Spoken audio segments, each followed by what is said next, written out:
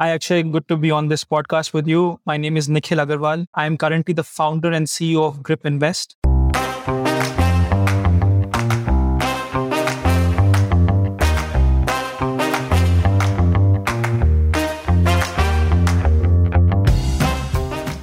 The most sustainable way for a country to develop its transportation infrastructure is by encouraging more use of public transport.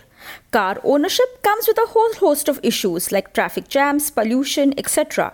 And some of the best places to live in the world actually have more usage of public transport than private vehicles. And in India, just like every other country, the solution to this problem has been found by startups. In this episode of the Founder Thesis podcast, your host Akshay Dutt is talking with Nikhil Agarwal, who was one of the founders of Chalo. Chalo is on track to become one of the first unicorns in the space of public transportation, and it helps make life easier for millions of people who use buses for intercity commuting. This is part one of a two-part conversation. And in this conversation, Nikhil talks about his journey of setting up Chalo. Nikhil eventually exited Chalo and founded Grip Invest, which is covered in the next part. Listen on, and if you like such insightful conversations with disruptive startup founders, then do subscribe to the Founder Thesis podcast on any audio streaming app.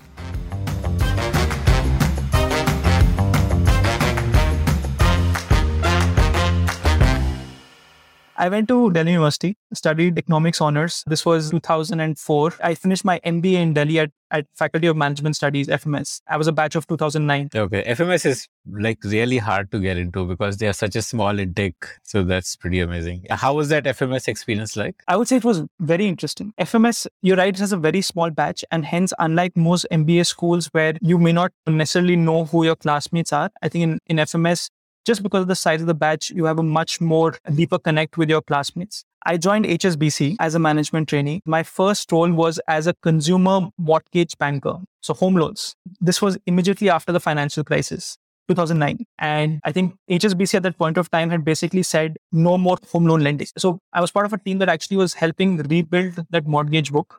So there were 5 people in this strategy team, and we started rebuilding it again. There were also things like, how do you create the right perception within the larger bank that this is going well? Because you need to buy support for anything that new that you're doing. And I did that for about 7 months before getting an opportunity to move to an investment banking role with Morgan Stanley. And I think that had its own set of challenges and learnings, but that is how I started my career. Okay. Like essentially, they gave you an open playing field to set up the home loan business for them one more time, which they had discontinued. And what about Morgan Stanley? What were you doing there? I was an investment banker looking at a bunch of sectors like auto, tech, real estate, and doing both capital markets and M&A. For people who are not familiar with investment banking, we help companies either raise money or acquire other companies or sell themselves as part of a transaction. And the process of discovery of who that transacting party may be, and the process is what an investment banker does. So what made you move on? I call it the curse of middle management. That's what I have started calling it. People are in the 30 to 40 age bracket, and they've spent anywhere between 6 to 10 years working in a role. They typically start seeing the next 3 or 4 years being similar to the last 3 years. At that point of time, you're young, you don't have that many responsibilities, health is still good, you may have one kid, and you've built a good savings base. And that's when that khujli starts happening to say, if I want to do something different, this is the time. And I think I went to the same experience where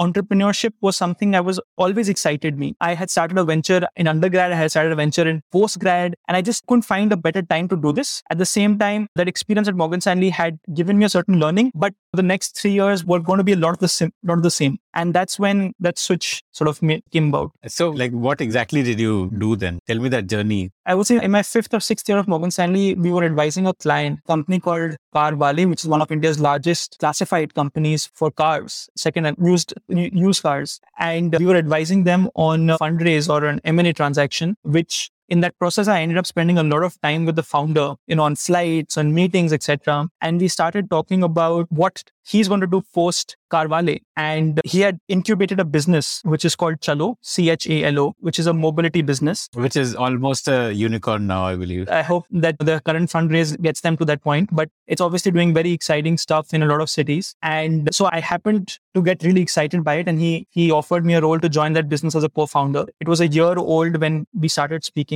So I moved from Morgan Stanley to join this company as a chief operating officer, and then was part of the organization for 4 years. helping just build the business. Tell me about this founder of Carwale who incubated Chalo, and what was his thesis behind starting Chalo?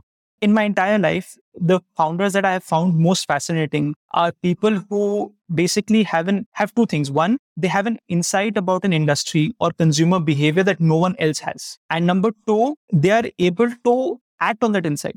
A lot of us, when you think about even simple things like Flipkart or Zomato, those were also our problem statements as consumers. But for whatever reason, we did not have the insight that this could be a business opportunity. And even if we did not act on it. This is what differentiates founders in my view. Mohit Dubey, who was the gentleman I'm talking about, when he was building Carveli, he had the insight that cars can only be owned by so many people. And the more dominant form of transportation is always going to be public transportation. So if you're truly going to impact the lives of hundreds of millions of people in this country, it is not by selling cars, but it is by providing a better public transport or mobility solution, which is the premise of Chalo. So his insight came from his own business. And obviously, as a one-time founder, he was also always had the knack of being able to act on it, which is what he did to set up Chalo. So this is a pretty broad problem statement to improve public transport. What exactly was Chalo's focus area? What were they working on? We started off actually as a multimodal journey planner for public transportation. Just break this term down, multimodal journey plan. What is? If you think about your journey using public transport, not a private car or a private bike, you will typically take auto rickshaw from your house to the railway station. Then you will take a train, and then you will use another form, either a bus or another auto rickshaw for the last mile. Right? So the first mile and the last mile and the trunk are going to be three different modes of transportation. Very typical. It could also include walking. This is multimodal, right? So different modes of transportation to complete the same trip. Chalo basically built an algorithm to allow people to plan multimodal journeys using different forms of public transportation in a most time-effective or cost-effective manner. What we realized is that the biggest part of that journey is going to be buses, especially in a country like India. In fact, even in London today, which is one of the most developed public transport networks, trips on buses far outsize the number of trips on metros. So buses by themselves are very dominant and will be a major form of transportation. The experience on these buses is very poor in India. So you're talking about like local transport or like within cities? Local transport. So if you're listening in from Bangalore, it's BMTC. If it's Delhi, it's DTC. Bombay, it's BEST. Absolute local transport. And if we have to focus all of our limited energy and time, it should be on solving buses and making that experience better. It will have the most significant impact to travel. So Chalo's proposition within public transport came down to how do we make a bus journey, an intra-city bus journey better. And how did they fix that? The most important problem within that, I'm saying this point again and again, because ultimately you can only start to solve one problem at a time. Okay? You can solve more problems over a period of time, but at the beginning of a startup, you solve one problem and you want to make sure you go after the largest problem to solve first. You need a wedge to establish yourself. Absolutely. You need a hook, right, to go after it. So the biggest problem within buses was, Meri bus kab aayegi? That was the question. Okay. When will my bus arrive? Now, if you think about the Ola and Uber experience of the world, you know exactly when your cab's going to come. Why couldn't you know when your bus is going to come? And that's how we started Chalo's journey in public transport, by trying to solve that question. The way we did it is to install GPS devices in buses and then provide a mobile solution, mobile app to users where they could search for buses and know when it will arrive at a bus stop, at a particular bus stop. Did this include commerce, like ticketing? You can buy your ticket, pay for it and all that? Or was it just tracking? So again, down to focus, right? So the first problem to solve was arrival, time. The second problem that we then started to solve was commerce. Because if ticketing when you're on a bus is not that big a challenge, there is a conductor who will provide you a ticket and hence you can purchase it. It is a problem still. And we realized the magnitude and the dimension of the problem over a period of time. When we got into commerce, we realized that because tickets are entirely paper-based, cash-based, there are two things that happen. Number one, there's a lot of pilferage in the system. Cash gets leaked out. And number two, what in traditional economics is called menu cost. You can't keep changing the menu. It's a cost to change the menu. If you have fare changes, if you want to add a new dish, it changes, right? Because those are printed receipts of tickets. So you have to print those stubs once a while. If we could make that experience digital, where you could use a smart card on mobile, we would suddenly be able to address both these problems. So it was not a convenience problem. There was a economic problem associated with offering better services through more variations of tickets. And second is better collection of tickets. So Chalo built a mobile app and a smart card. For example, in Hong Kong, there's an octopus card, and in London, they have an oyster card. Similarly, in India, we launched the Chalo card, which is a smart card solution for people to use on ticketing. And on top of it, we could actually start building different ticketing products. We launched a weekend pass, a weekday pass, 3 times a week pass, return journey pass. So we solved the menu problem and we solved the cash collection problem. So that is how Chalo then moved from purely journey discovery to real-time information to commerce. And I think the last leg of that journey today, at least, is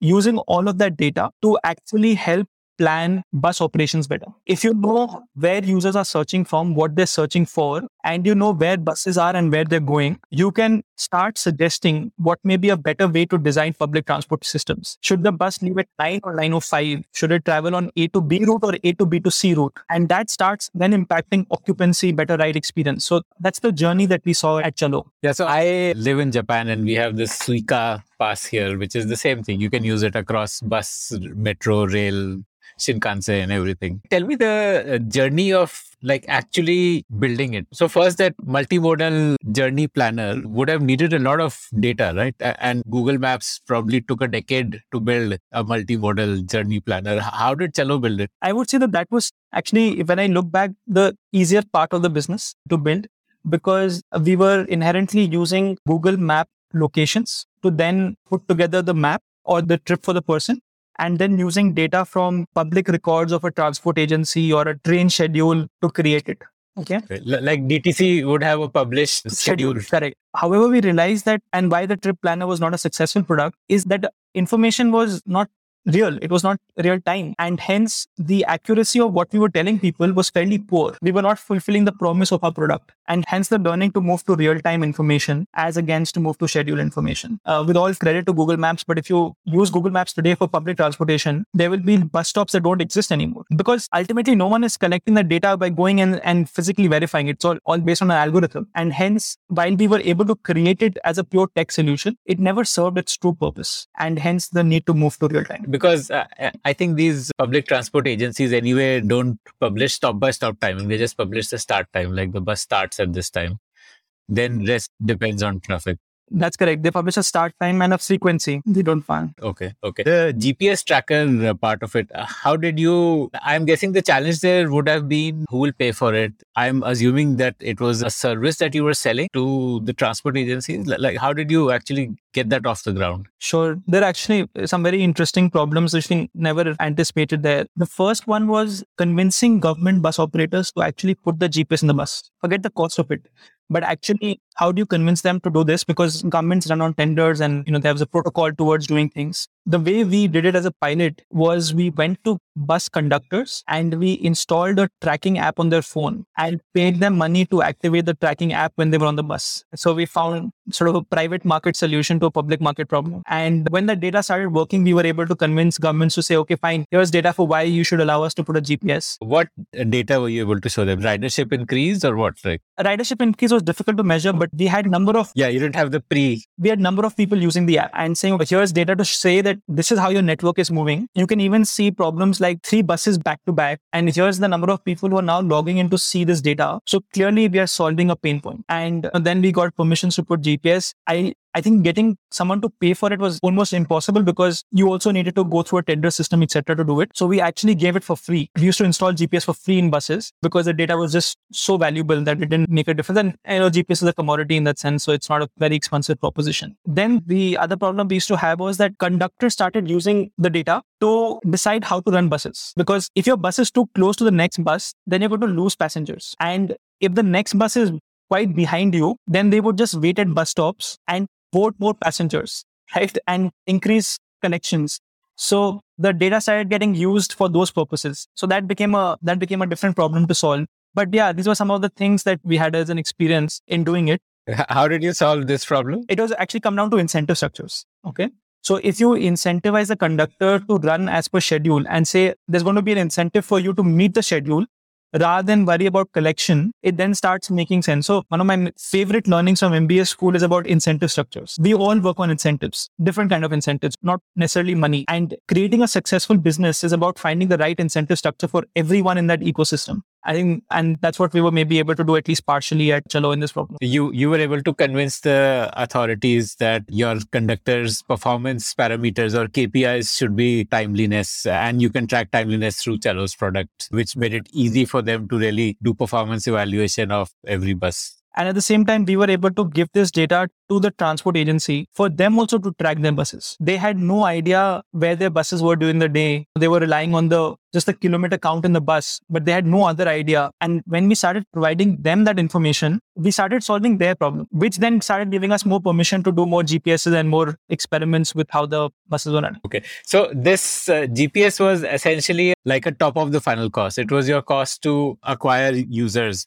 If you are able to give users that arrival information, then they will download the app. So it's just the cost of downloads, basically. Absolutely. I think Chalo has never spent anything on marketing. You would not need to. If you have something this powerful, then the word of mouth. Yeah. Lots of very interesting things we did on the marketing side, which I give credit to. We have a co-founder called Dhruv Chopra, and we used to put stickers inside buses, okay, about the Chalo app, because all of your customers are in the bus. So why go outside the bus? We started realizing that there are places in cities where there is no bus stop. We basically incurred the cost of creating a bus stop there, but then branding it Chalo. We started building city maps and branding them Chalo. So we realized that given it's an infrastructure, we're building an infrastructure, we can think of marketing very differently and create awareness about the product. And how did the commerce kickstart, like the ticketing? Was it about replacing paper tickets altogether, or did authorities say, okay, people can either buy a ticket or they can show the conductor the ticket on their phone? Or what were the modalities of getting it off the ground? You can't eliminate paper tickets, because ultimately that you have to make the assumption that everyone is happy to do this. And in a society like India, that's not possible. So it was an additional mode of payment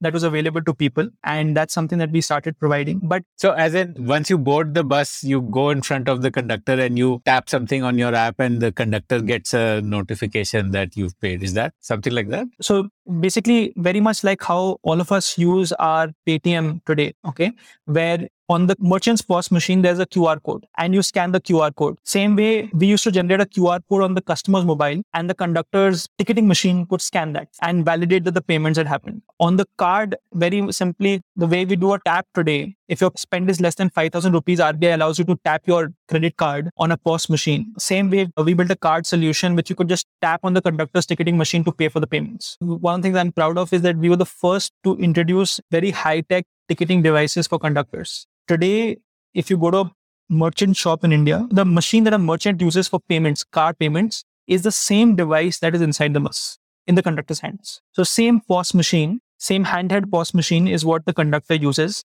This is effectively an Android device, and hence you can program the shit out of it. You have a camera to scan QR codes, you have an NFT, you have a swipe machine, even RuPay cards or a Visa MasterCard can be accepted by the system. So it's Wi-Fi connected, Bluetooth enabled. It's as high-tech as it gets. And that's the machine that Chalo for the first time introduced in India for buses and then built the solution on top of it. So your path to roll out ticketing would have been to first get the authority to equip conductors with this ticketing machine, right? Without that, none of the next steps would have been possible. That's true. Okay. And the relationships with the transport agencies was already built because you were giving them at no cost data about location, and like the telemetrics of the vehicle was going to them at no cost. So that built the relationship, which could be then leveraged to get them to adopt ticketing device. Yeah, it all started from there, that simple GPS device. Amazing. Okay.